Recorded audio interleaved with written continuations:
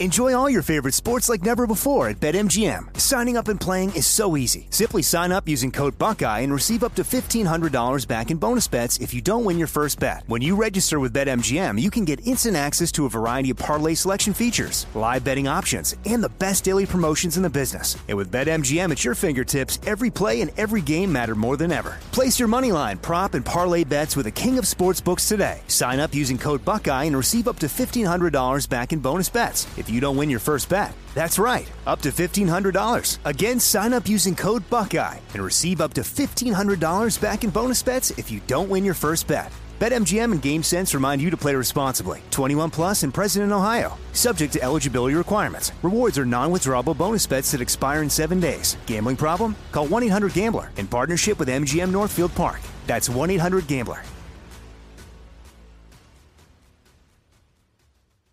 You know you've got a comeback in you. When you take the next step, you're going to make it count. For your career, for your family, for your life. You can earn a degree you're proud of with Purdue Global. Purdue Global is backed by Purdue University, one of the nation's most respected and innovative public universities. This is your chance. This is your opportunity. This is your comeback. Purdue Global, Purdue's online university for working adults. Start your comeback today at purdueglobal.edu. Whether you're a savvy spender maximizing your savings with cashback rewards, a thrifty rate watcher seeking the lowest interest, or a travel enthusiast looking for extraordinary perks, Kemba Financial Credit Union has a visa to complement your lifestyle and unique needs. Apply today at Kemba.org to unlock a limited-time 2% cash back on purchases and pay 0% interest on balance transfers for an entire year with a new visa from Kemba. You deserve a card that works for you. Restrictions apply. Offer ends June 30th, 2024. Live Nation presents Concert Week. Now through May 14th, get $25 tickets to over 5,000 shows. That's up to 75% off a summer full of your favorite artists like 21 Savage, Alanis Morissette, Cage the Elephant, Celeste Barber, Dierks Bentley, Fade, Hootie and the Blowfish, Janet Jackson, Kidz Bop Kids, Meghan Trainor, Peso Pluma, Sarah McLachlan. Get tickets to more than 5,000 summer shows for just $25. Until now through May 14th. Visit LiveNation.com/Concert Week to learn more and plan your summer with Sean Paul, Sum 41, 30 Seconds to Mars, and Two Door Cinema Club. Hey everybody, welcome to It Could Happen Here. I am Robert Evans, and this is the show where we talk about how everything's kind of falling apart and how we might put it back together again in a way that works better than it did before, or do something different that is anyway, whatever. It's a show about the future and about the messed up present. And as a result of that, one of the things we talk about a lot is self-sufficiency. We've had a number of episodes kind of covering the values of like replacing your lawn with food, guerrilla gardening, that sort of stuff. And one of the critiques we get is people saying, well, you know, that's never going to work on a large scale. It's never going to replace industrial agriculture or whatever. And that's perfectly true. But the point we're going for here and why we encourage these kind of resilience building activities is because they do improve the ability of communities to resist when they need to resist, and also provide opportunities by which people can reimagine their relationship to, for example, the food supply chain, or reimagine their relationship to their community and the kind of things that communities provide for each other rather than having them shipped in by Amazon. And when we start talking about that, when we start talking about improving community resiliency for things like, you know, a general strike or even potentially more radical stuff, one of the big issues that any community has to confront is not just food, but medicine. I do, and I'm sure a lot of other people have friends who cannot survive without medications that are very reliant upon existing supply chains, and to some extent even the stability of the government. You know, getting your insulin, getting your medication for whatever kind of disease you have that needs constant medication. There's a bunch of different reasons why people are reliant upon the medical supply lines and upon the kind of pharmaceutical industry. And that's one of the big, when we talk about building more resilient communities, one of the big hurdles to jump. Well, today, my guest is someone who is working on bridging some of these problems. His name is Michael Laufer, and he is the founder of an organization called the Four Thieves Vinegar Collective. They are biohackers, and they are working on cracking certain pharmaceutical medications to allow individuals with resources that are generally available to people who are not rich or pharmaceutical companies to produce life-saving medications. The number one thing you would have heard of from Four Thieves is the EpiPencil, which we'll talk about in a bit. But first, Michael, thank you for coming on the show. Thanks so much for having me. It's exciting to be able to chat and talk with you and all the people surrounding you who are trying to just unfuck things a little bit.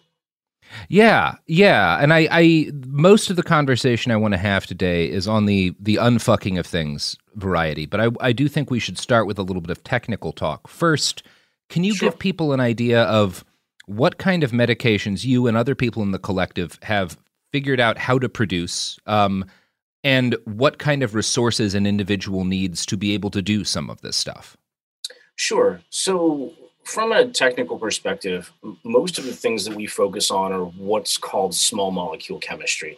And to kind of describe that blanketly, if you can draw the molecule on a cocktail napkin, it probably qualifies as a small molecule. If it's one of these things that, like, if you look at the diagram for the molecule, it's a protein, it's got big ribbons that are colored and stuff. That's a biochem thing, and it's a whole different set of problems.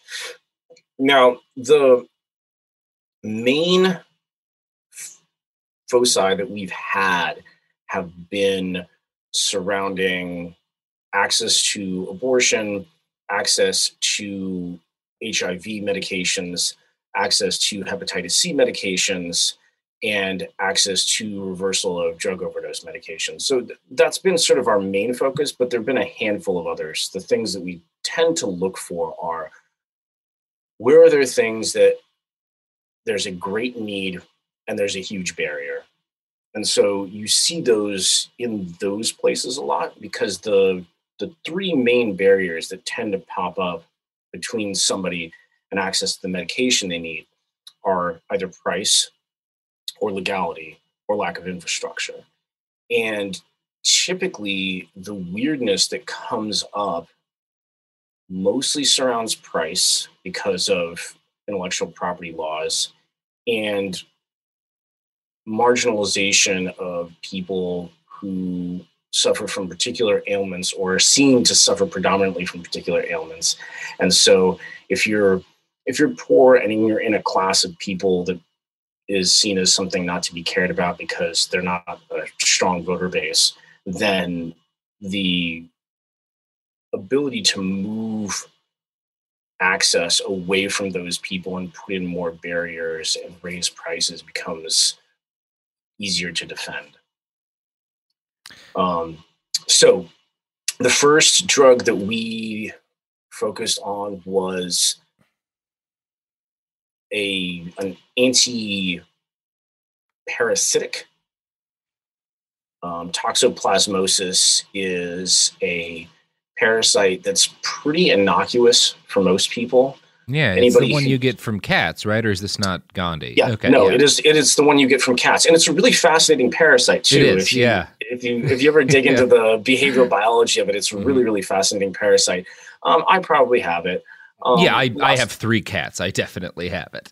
Right, and so it's not a big deal for those people. But if you have a massively compromised immune system, especially with people with HIV or advanced stages of cancer, and that's why it was labeled as sort of a HIV drug. It's not. It's an anti-parasitic, but it's used almost exclusively by people who are in advanced stages of cancer, people with fairly compromised immune systems from HIV or something else, and then pregnant women.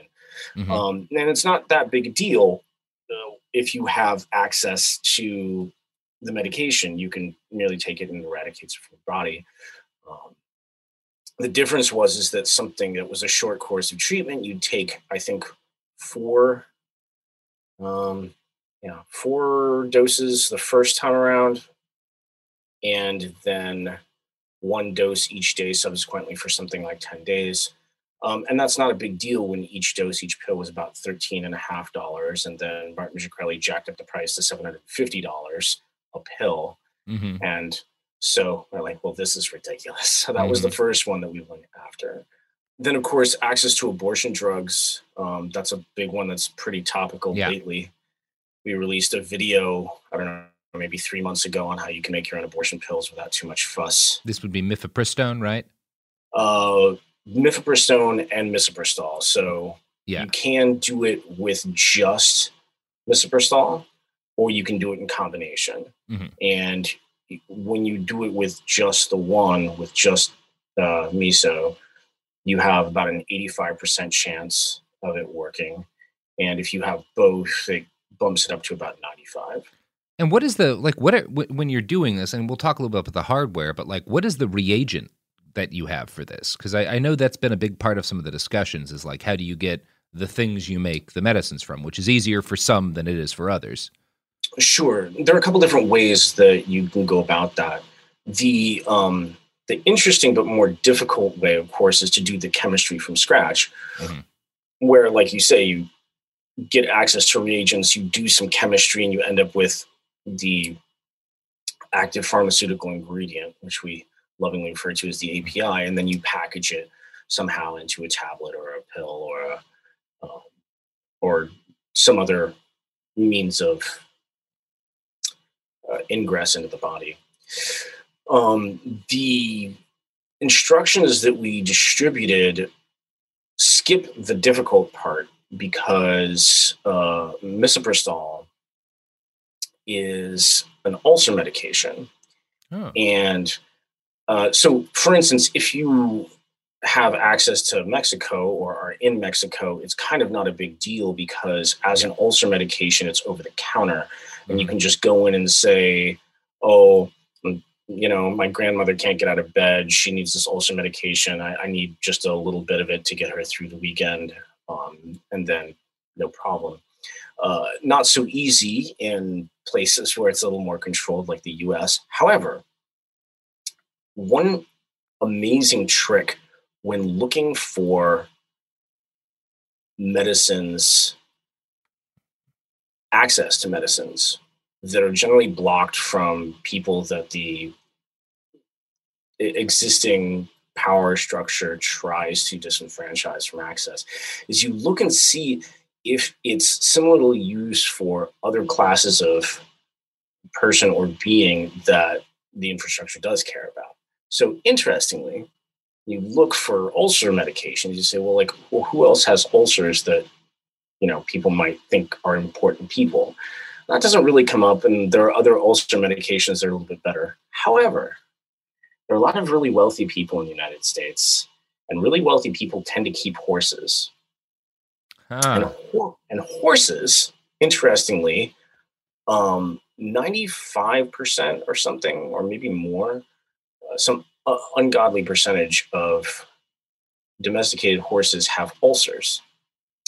Now, why that is, I'm not entirely clear about, but my own theory is that it has something to do with taking a gigantic wild animal and putting it into a very small box for most of its life.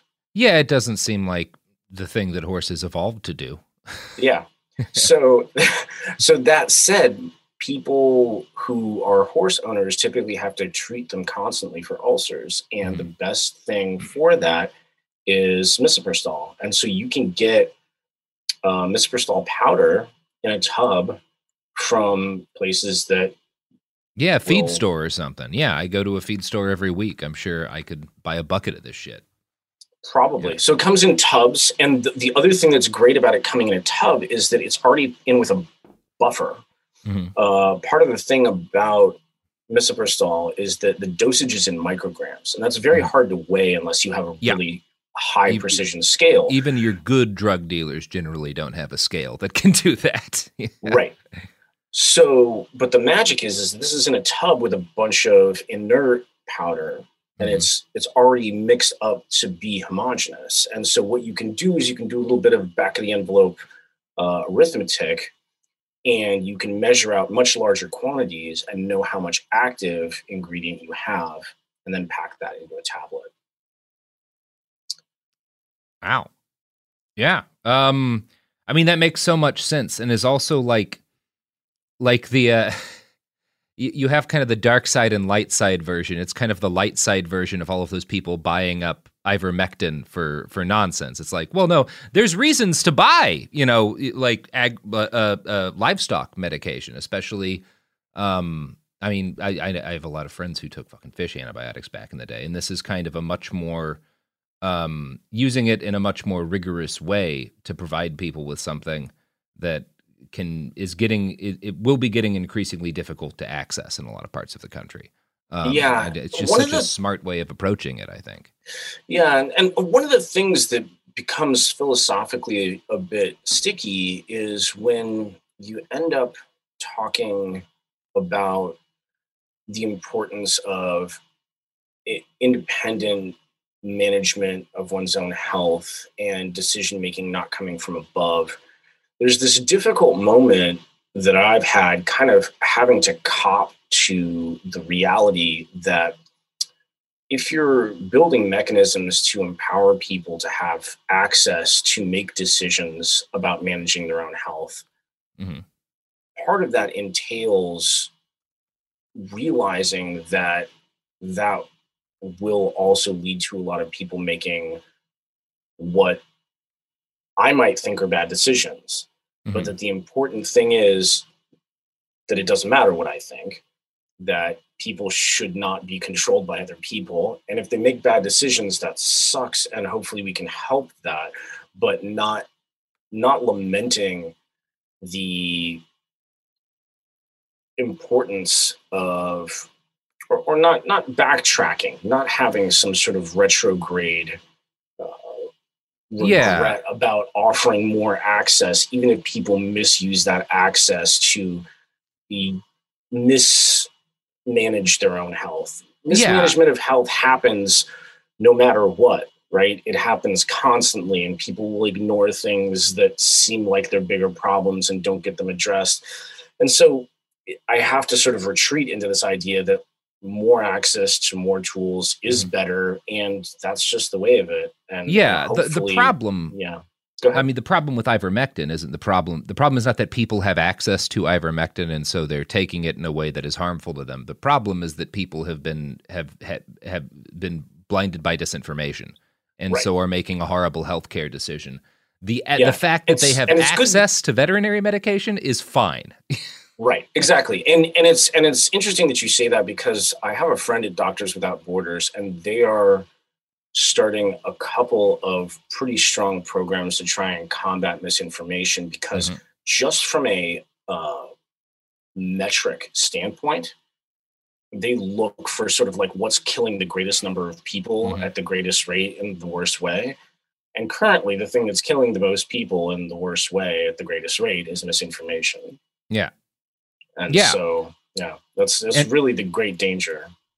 And one of the things I find really interesting about kind of what y'all have been doing, because obviously the question of how to fight the misinformation in the medical sphere is a much larger conversation without simple answers. When it comes to a question like, oh, hey, this pharmaceutical company jacked up the price by 750% for this necessary medication for people, a lot of people who have HIV. The solution to that is simple. You find a way for them to get it without paying hundreds and hundreds of dollars per dose. The question, some of the work y'all have done is with very mass needed products like the mifepristone, like the EpiPencil, where there's large numbers of people who need it. But one of the things I think is really cool is y'all are also working on hacking medications that are very niche, like very, very few people have this particular disease. And so the medication costs as much as a fully loaded Toyota Tacoma, in order to... Oh, and sometimes far worse than that, because of this Orphan Drug Act that got passed in the U.S. and equivalents that exist in other places. You have all of these allowances that are granted to people who invent, I put in air quotes, because really they just purchase the rights to it. These orphan drugs, where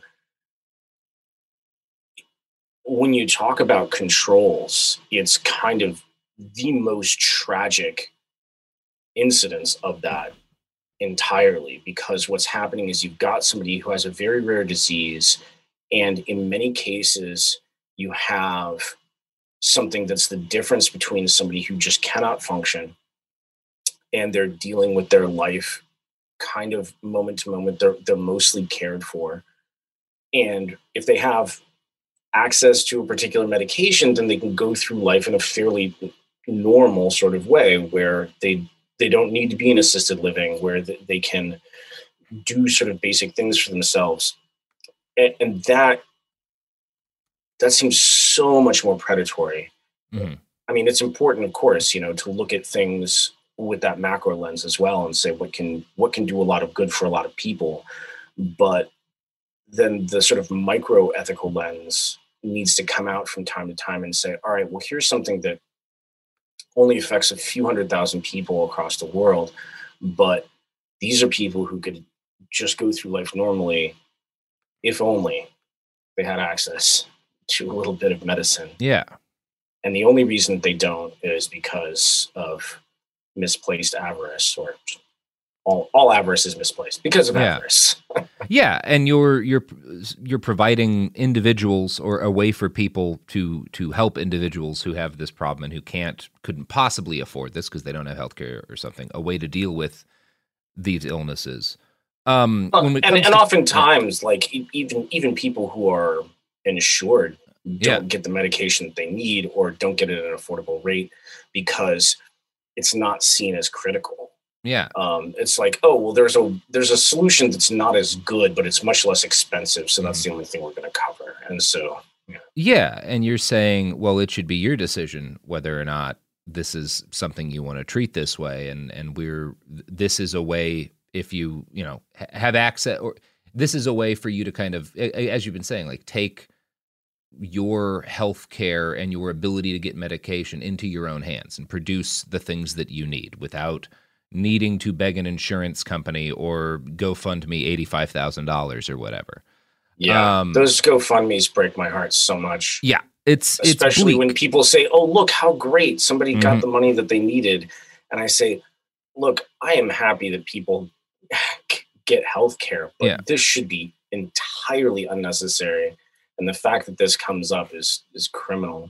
Yeah, we can as a species produce this shit for less than the cost of like a lamp, like why isn't this available? Now and that's what I think is kind of so powerful about what y'all are doing, and is that so often we kind of get stuck in this, like the horror of how bad healthcare is, of how fucked up the pharmaceutical industry is. And then we get our relief from that in these stories of people like crowdfunding so they can get their medication.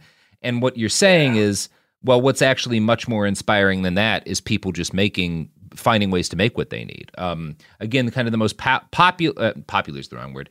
The most press y'all have received, I think, is for the EpiPencil, which is an EpiPen is a device that you take that is used when people are going into anaphylactic shock, which is when they have an allergic reaction that will kill them if untreated, generally. And you inject it into your muscles, or generally like an EpiPen does the injecting. You just kind of put it in place.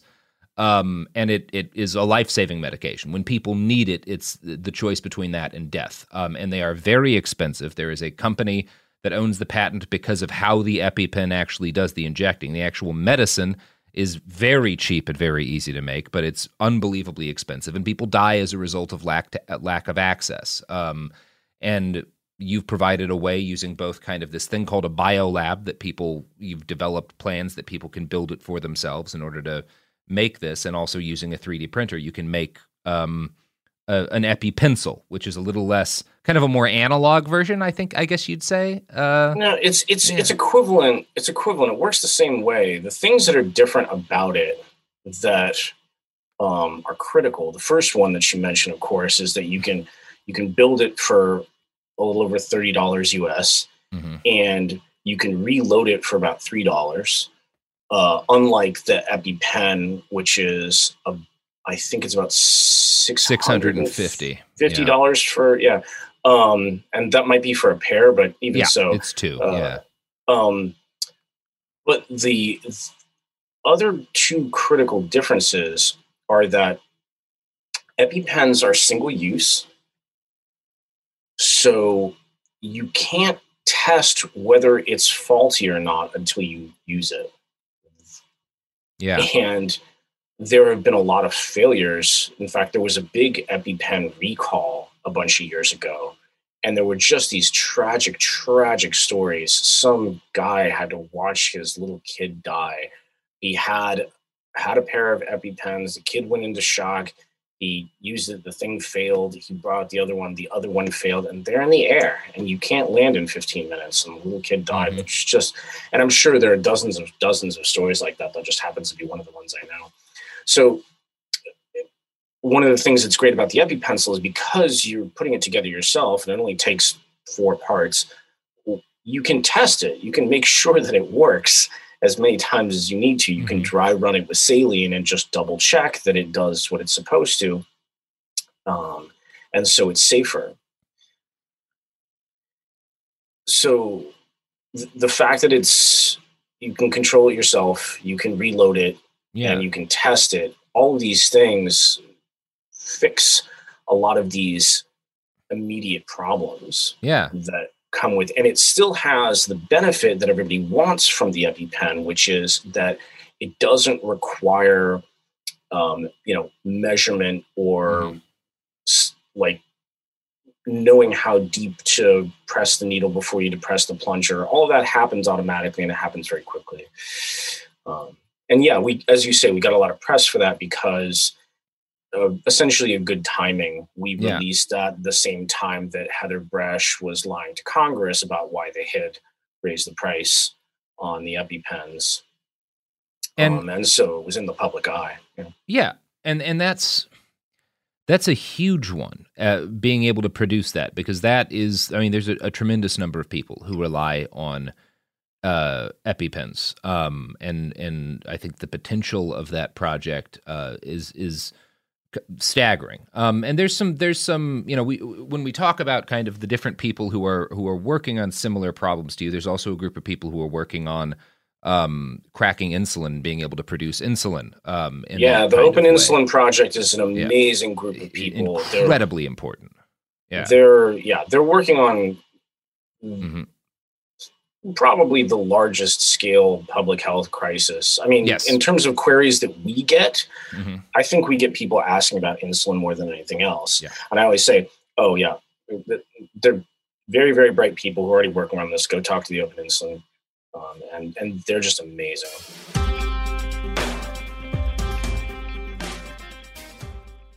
Enjoy all your favorite sports like never before at BetMGM. Signing up and playing is so easy. Simply sign up using code Buckeye and receive up to $1,500 back in bonus bets if you don't win your first bet. When you register with BetMGM, you can get instant access to a variety of parlay selection features, live betting options, and the best daily promotions in the business. And with BetMGM at your fingertips, every play and every game matter more than ever. Place your moneyline, prop, and parlay bets with the king of sportsbooks today. Sign up using code Buckeye and receive up to $1,500 back in bonus bets if you don't win your first bet. That's right, up to $1,500. Again, sign up using code Buckeye and receive up to $1,500 back in bonus bets if you don't win your first bet. BetMGM and GameSense remind you to play responsibly. 21 plus and present in Ohio. Subject to eligibility requirements. Rewards are non-withdrawable bonus bets that expire in 7 days. Gambling problem? Call 1-800-GAMBLER in partnership with MGM Northfield Park. That's 1-800-GAMBLER.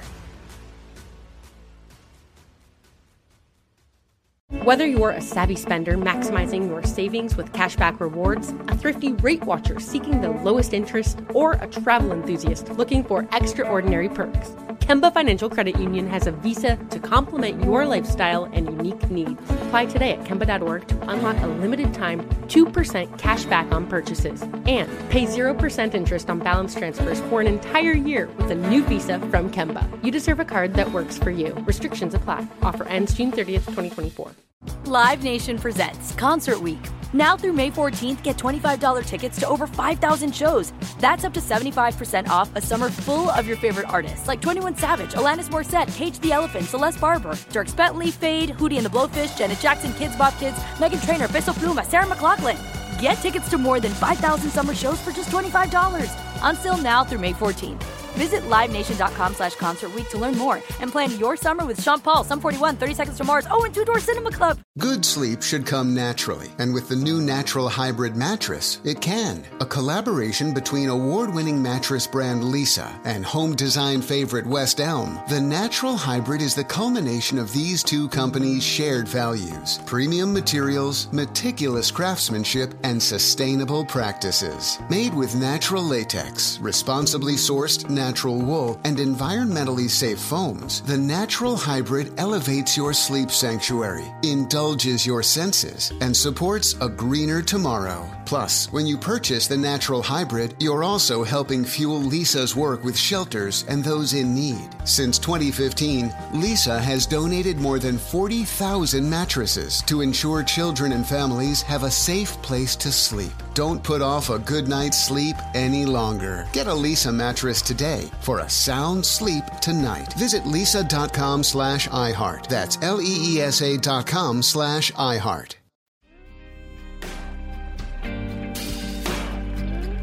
I want to move on because I want to talk about kind of the more philosophical dimensions of some of this. But before we get into that, I'd like to. So, like, you know, one of the things you and I have been talking about a little bit behind the scenes is I am not a technically savvy person, but I want to try and I'd like to be able to like produce an EpiPencil. I want to like understand this at kind of and potentially be able to contribute in a more direct sense, in part because I'm curious, like how doable actually is this for, I consider myself a pretty normal person when it comes to like technical understanding, right? Like I'm reasonably handy, but I'm not a chemist. I have no prior experience 3D printing or anything like that. What is required in terms of financial investment and what is kind of your general estimate in terms of time to get up to, you know, a kind of the level where you can start learning how to do some of this stuff? I think the barrier to entry is pretty low depending on how you want to start. As I said, there are different avenues to doing it. You can, of course, one of the greatest hacks, if anybody listening to this doesn't pick up anything else, here's the best hack in terms of getting access to medication. You have a medication you don't have access to for whatever reason, assuming it comes in a capsule form, you can merely go to a chemical supplier, purchase the active pharmaceutical ingredient, weigh it out, put it into a capsule, and you've made your medication. That's a very simple thing. You know, that takes nothing more than being able to read a scale and scooping powder into little, capsules. The next step up, there are things that you can do that are a little more involved. If you want to build an EpiPencil, again, this is 3 or 4 parts, depending on how you count.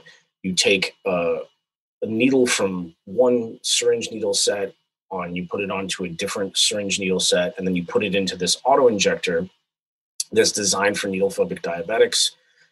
You load it with the epinephrine and you close it up and you're done. Then if you want to step into this a little bit further, if something is so barriered for whatever reason that you can't get the actual ingredient, then you might start messing around with our microlab. The microlab, I would say, probably takes around $100 US to build. But it's not super technical. Our latest version doesn't require any soldering. Everything snaps together, which is really nice. You can plug everything in. All of the wires are just screw terminals, which is really convenient. And it takes some time, and you do have to load some code. But we're looking to release a new set of documentation in the summer that'll be very, very stripped down of, here's your bill of materials. You can order all of this stuff. Here's how you can put the disk image onto the SD card that you put in, and you should start it, and it'll wake up and work independently. We had a video of our head hardware guy actually building the microlab from just parts that were laid out on a table. And I think all told, it took him about 45 minutes. Oh, wow. Maybe a little bit longer. But again, like, granted, this guy's a hardware specialist and he, designed it. So for somebody who's not done it before, it might take an afternoon, but it's not a prohibitively long or involved project that, you know, would take you weeks to put together, or any specialized understanding of biomedical engineering or anything like that.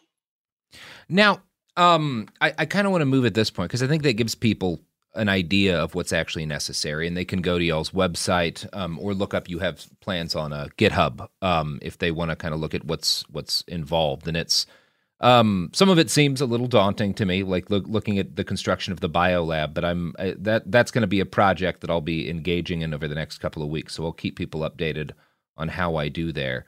I want to move on to talk, Michael, about what you see as kind of the the potential from kind of a revolutionary perspective, from a perspective of actually building dual power of this project. And obviously you are in, I think, what would be called the early stages of this idea of kind of democratizing and decentralizing the production of life-saving medications. Although I guess you could argue in some ways it's kind of a return to more traditional attitudes about healthcare in a lot of ways. Yeah, there's a cyclic nature there. Mm-hmm. And in the sort of Zen mind, beginner's mind, we like to think that revolution is always in its beginning stages, right? Mm-hmm.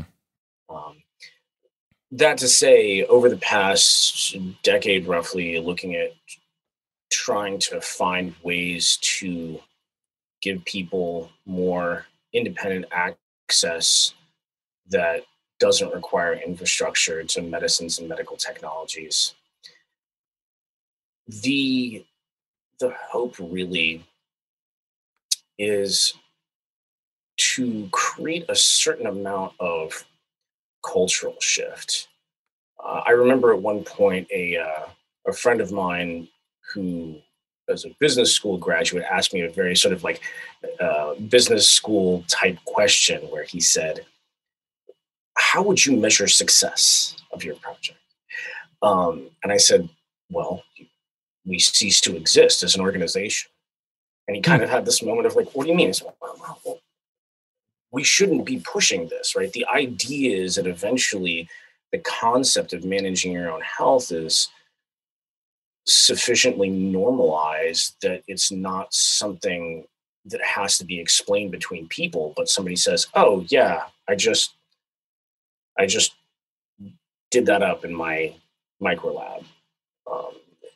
In the same way that when you look at the shift that happened between, the mid 80s and the mid 90s, where computers were this strange, scary thing that was, were only accessible or usable by people who were very specialized, to something that, everybody knew about and everybody kind of had and everybody sort of used. Mm-hmm. And the same sort of thing that happened between the period of time, I don't know, maybe 10, 12 years ago and now with 3D printing, where like stereolithography and rapid prototyping was, again, the specialized thing that a bunch of people who were essentially out of the machine tool industry had started to spearhead. And now you say 3D printing, everybody knows what it means.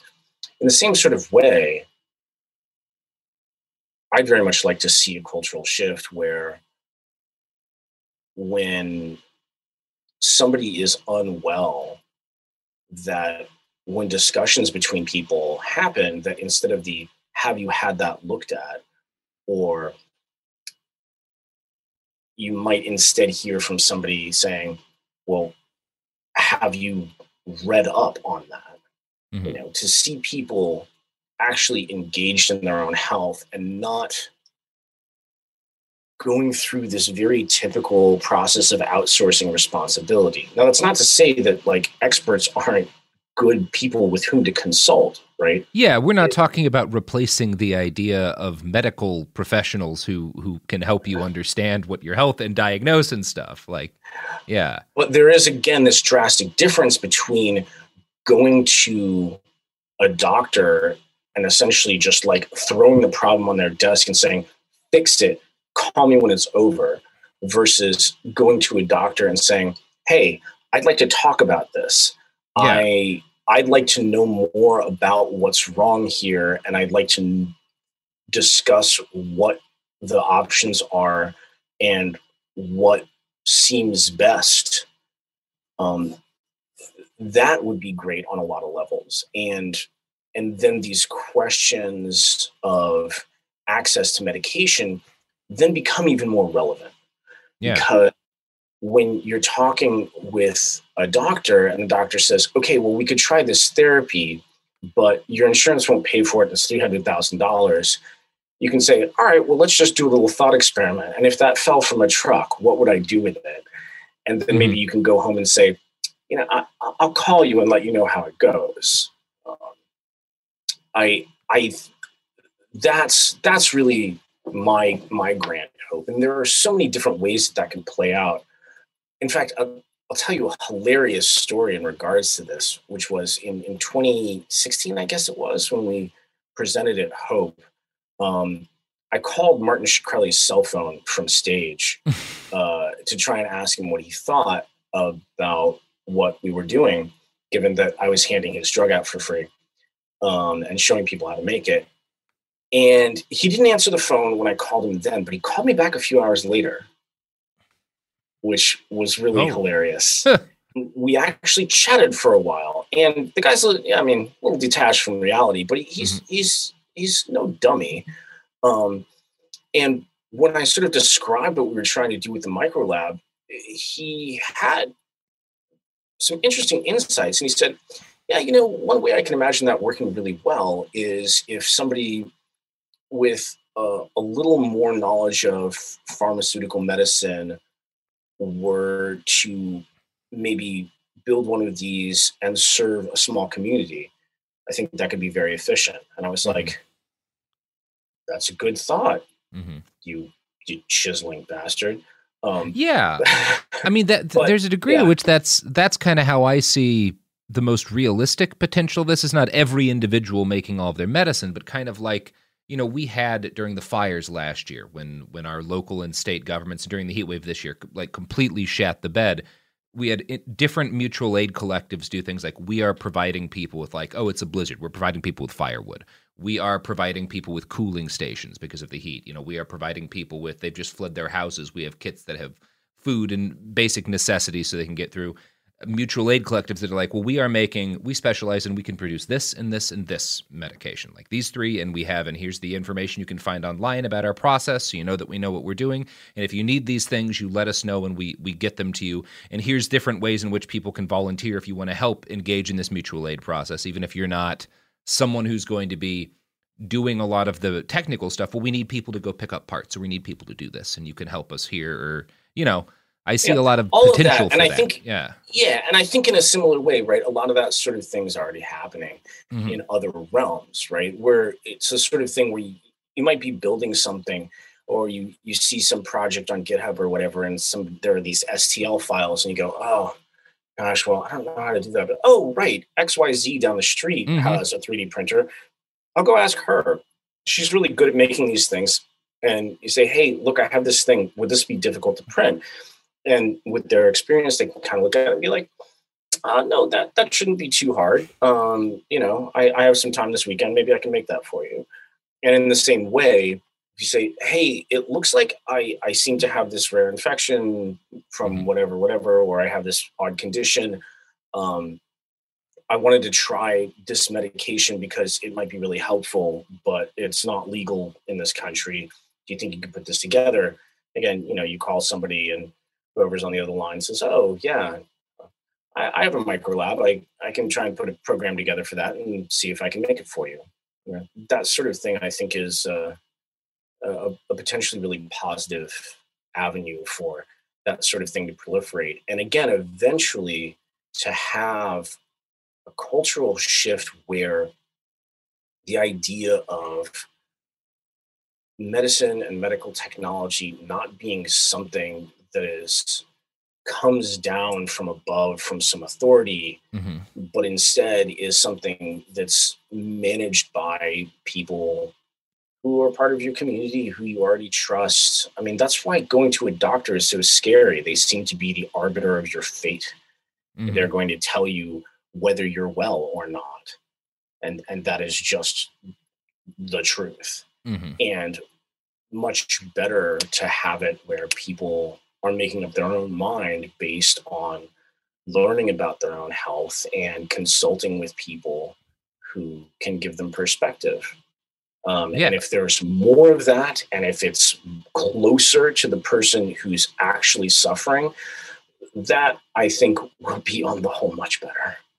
Yeah, it's this, and this gets tangled up in a lot of the more toxic things we've seen this year, but it's this understanding that with any given problem, if individuals trying to solve that problem have more autonomy, and part of autonomy is knowledge, that's nearly always better. The problem, of course, is that like we get into this situation we are now, where some people some people use, I want to take control of my healthcare to, do stuff that's nonsense, and that brings us back to the question of like, yeah, the quality of the information that you're getting is very important, right? Because if your research is some YouTube video that has convinced you that you need to, take this horse paste or something, then yeah, that's not good. But that doesn't change the fact that, like with food, like with everything that you need to survive, the more of a role you have in understanding that, deciding what to do with that, understanding where it comes from and how it is produced, not just like, not only is that, I think, more satisfying as a human, but it's also critical to your well-being. It's critical to like on two levels, right? Yeah. On two levels, because not only when your health is taken from you, yeah, it doesn't deprive you of life, but it deprives you participating in any of the acts that make life meaningful. Yeah. And part of that key thing that makes life meaningful is having a participatory role in the things that decide the trajectory of your life. And so when you go to the lengths of managing your own health, two things happen. First off, your health improves, assuming you've made good decisions and get lucky. Yeah. But second, you're also having a participatory role in your life. And that makes life more meaningful. And it, beyond just kind of the self-actualization benefits, from a perspective of actually enabling people to participate in the move for radical change in our society, one necessary element of that, to any of the kind of things that we need, is a belief in your own agency and power, and also a freedom from the kind of fear that comes from feeling helpless. And there is, I think, probably no feeling worse in the world than feeling completely helpless about a treatable medical problem. I mean, it's one thing. I just went through this with my mom. When you get a disease where there's just nothing that science can do, right? Where like, just, yeah, you've got this cancer and there ain't shit anybody has for you, That's one kind of horrible. But I think it's a lot less terrible than I have this thing that we can deal with, but I either can't afford it or I don't know that I'll be able to afford it. I lost my job and my healthcare in 2017, and so did a person who was on my healthcare with me that I love very much.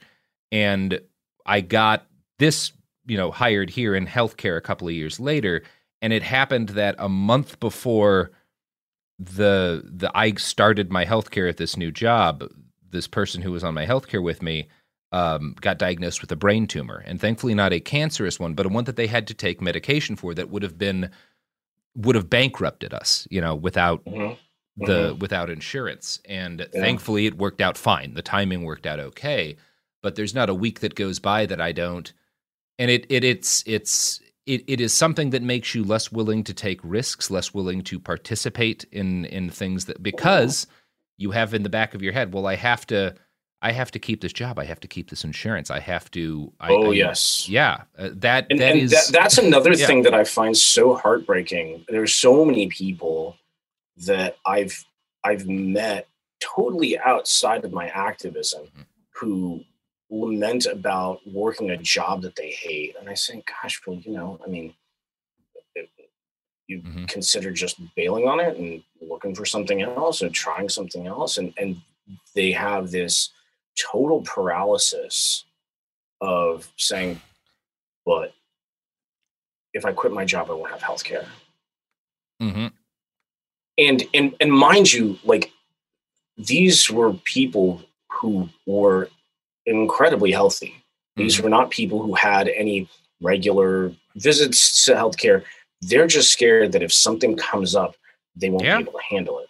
And it's a perfectly well-grounded fear. But as you point out, what this does is it works as this sort of shadow oppressive mechanism to keep people from exploring, trying things, as you say, taking risks, or just doing things that don't involve an optimization toward a stable state of maybe just like, yeah, maybe I'll start a small business, and yeah, it probably will fail, but that'll be a cool adventure. And most people, so many people, maybe not most, but many people get just terrified into this state of inertial paralysis. Yeah, and it contributes to people being afraid to take to the street to protest the police because maybe they get arrested and maybe they get fired, and then maybe their kid can't afford their like. There's 1,000 ways. I think honestly, the fear of losing your health care is in some ways a greater counter-revolutionary force than any law enforcement agency could hope to be, because the fear is so much more immediate to so many people. Nobody talks about that. Yeah. And thank you so much for mentioning it, because it's something that, like, oftentimes I try to bring up when I'm discussing things in public fora, and oftentimes people kind of raise an eyebrow at me and be like, what's the big deal? And I'm like, no. Like, if you look 2 layers deep, there's something that's really working against people being able to exercise protest.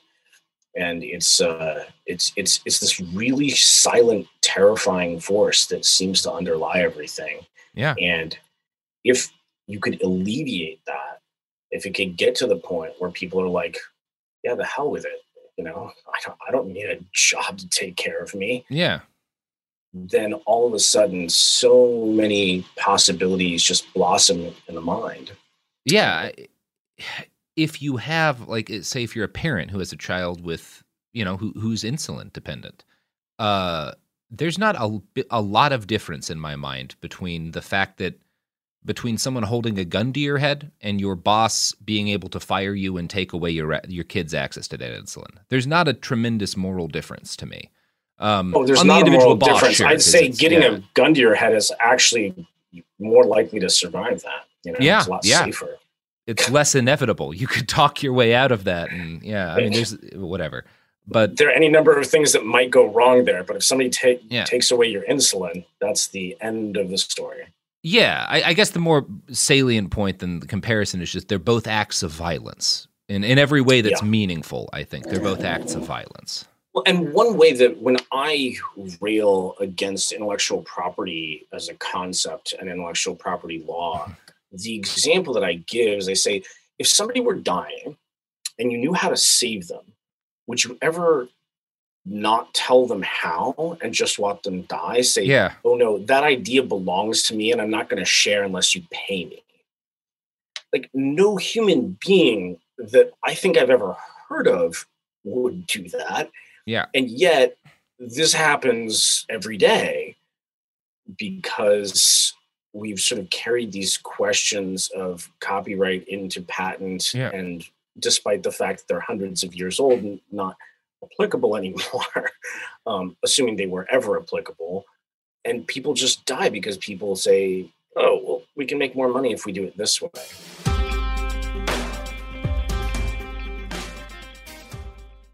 Enjoy all your favorite sports like never before at BetMGM. Signing up and playing is so easy. Simply sign up using code Buckeye and receive up to $1,500 back in bonus bets if you don't win your first bet. When you register with BetMGM, you can get instant access to a variety of parlay selection features, live betting options, and the best daily promotions in the business. And with BetMGM at your fingertips, every play and every game matter more than ever. Place your moneyline, prop, and parlay bets with the king of sportsbooks today. Sign up using code Buckeye and receive up to $1,500 back in bonus bets. If you don't win your first bet. That's right, up to $1,500. Again, sign up using code Buckeye and receive up to $1,500 back in bonus bets if you don't win your first bet.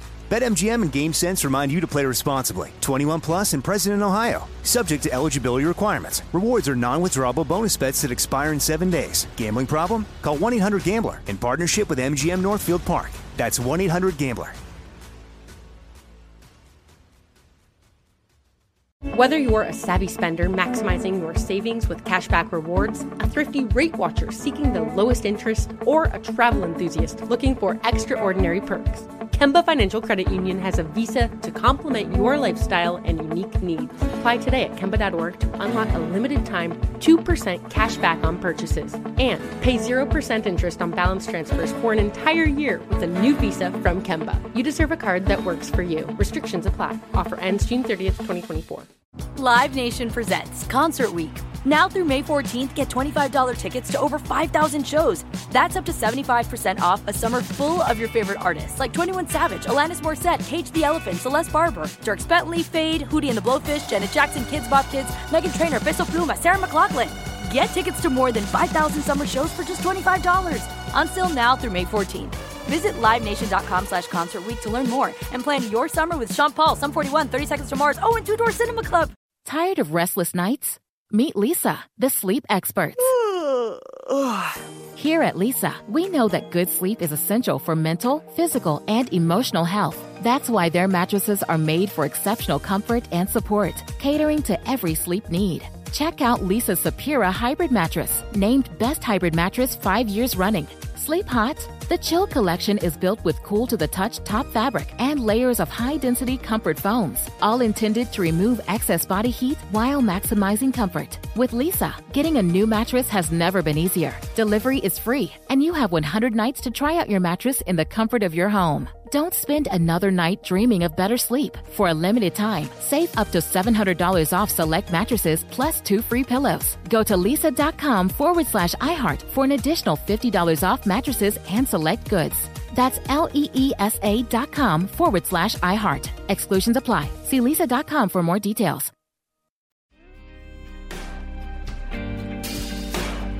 There's a fascinating thing going on there when you really drill into that idea, because I suspect there are a lot of people who are integral in propping up this system, both of kind of medical intellectual property and of just like the pharmaceutical industry, the way that it works, people in politics, huge numbers of people who are integral in some facet of keeping that going, who also, were they to see an individual in immediate medical distress, would never think of like getting their debit card number or whatever, like asking them for, would without thinking attempt, because that's what people do.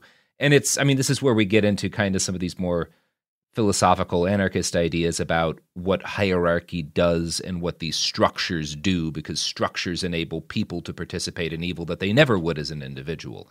Yeah, there's this easy route but the many easy routes that pop up that allow people, or force people to be displaced from their humanity in that sort of way, where, yes, of course, you help somebody up off of subway tracks if they've fallen. Yes, of course, if somebody were drowning, you drag them out and save them. And yet, just because it's a degree removed and it's mediated by an agency, suddenly it's so easy to forget and ignore and be sort of complicit in. Yeah. And I just to go back around to what Four Thieves is doing and what y'all are doing, it's one of the few projects going on right now that fits what my idealistic 19-year-old brain thought the internet would be 16, 15. Like when things were newer and a little less like, oh, this is like one of these days, this kind of shit's gonna happen. Yeah. And that is, I think, I mean, that's not without value from, again, a revolutionary perspective, the fact that it is pretty rad, you know? Well, I mean, I will not deny the fact that it feels good, you know. Yeah. I think that we all grew up with that sort of hope and belief that we were going to open these new doors and there were going to be these new possibilities and things that we had been reading about in science fiction were going to become real. And there's a great satisfaction in not just witnessing your childhood dreams become realities, but actually, having a hand in it. There's something quite satisfying about that. I will admit. Well, I think that's a pretty good point to close out on today. I don't need to take up too much more of your time right now, Michael. But as I told people, I'm going to be trying to get into some of this because I find it just both fascinating and incredibly hopeful in a world where it seems like there are constantly forces conspiring to strip people of their ability to take control of critical aspects of their lives. You and your colleagues in this are trying to give people opportunities to take some power back for themselves. And I just think it's pretty dope. Thank you so much. Yeah. And to your listeners, if there are people out there who like what we're doing, you want to support the project, please go find somebody who needs your help but doesn't deserve it, and then go help them anyway. Yeah. That's always a good thing to do. Michael, anything else? Any thing else you want to kind of put? This is normally this section where people plug websites or projects or anything. You've got anything in particular you want to throw out there right now? Sure. We're hoping to do a bunch of big releases in the summer. So look for those. In the meantime, we're always looking for help. So if you're out there and you'd like to be assisted in the project, please get in touch. There's the contact us page in the website. And by the way, this do not have to be a technical person. Currently we're looking for writers. We have a lot of documentation that we need to do. So if you're out there and you have, background in language, then that would be great. If you're somebody who feels that you're entirely without skills, please get in touch. We have any number of endless small tasks that just need to be taken care of because we don't have enough people. So if you'd like to participate, we'd love to have you. Please get in touch. And in the meantime, keep each other healthy, keep each other safe. Thank you so much, Michael. Thanks so much for having me. It Could Happen Here is a production of Cool Zone Media. For more podcasts from Cool Zone Media, visit our website, coolzonemedia.com, or check us out on the iHeartRadio app, Apple Podcasts, or wherever you listen to podcasts. You can find sources for It Could Happen Here updated monthly at coolzonemedia.com/sources. Thanks for listening. Whether you're a savvy spender maximizing your savings with cashback rewards, a thrifty rate watcher seeking the lowest interest, or a travel enthusiast looking for extraordinary perks, Kemba Financial Credit Union has a visa to complement your lifestyle and unique needs. Apply today at Kemba.org to unlock a limited-time 2% cash back on purchases and pay 0% interest on balance transfers for an entire year with a new visa from Kemba. You deserve a card that works for you. Restrictions apply. Offer ends June 30th, 2024. Live Nation presents Concert Week. Now through May 14th, get $25 tickets to over 5,000 shows. That's up to 75% off a summer full of your favorite artists like 21 Savage, Alanis Morissette, Cage the Elephant, Celeste Barber, Dierks Bentley, Fade, Hootie and the Blowfish, Janet Jackson, Kidz Bop Kids, Meghan Trainor, Peso Pluma, Sarah McLachlan. Get tickets to more than 5,000 summer shows for just $25. On sale now through May 14th. Visit livenation.com/Concert Week to learn more and plan your summer with Sean Paul, Sum 41, 30 Seconds to Mars, and Two Door Cinema Club. With every CBD product claiming to do something different, it's nearly impossible to decide what's best for you. Lazarus Naturals pioneered the farm-to-front-door model of transparency, where they handle each step of the production process to ensure quality, potency, and consistency. Scannable labels allow you to see the test results of your hemp batch, so you can be confident in the safety and quality. Visit LazarusNaturals.com today. Lazarus Naturals, committed to improving your life as well as the world around you. Not available in Idaho, Iowa, or South Dakota. Hey guys, you know what this playground could use? A wine country, huh? A redwood forest would be cool. Ski slopes! Wait! Did we just invent California? Discover why California is the ultimate playground at visitcalifornia.com.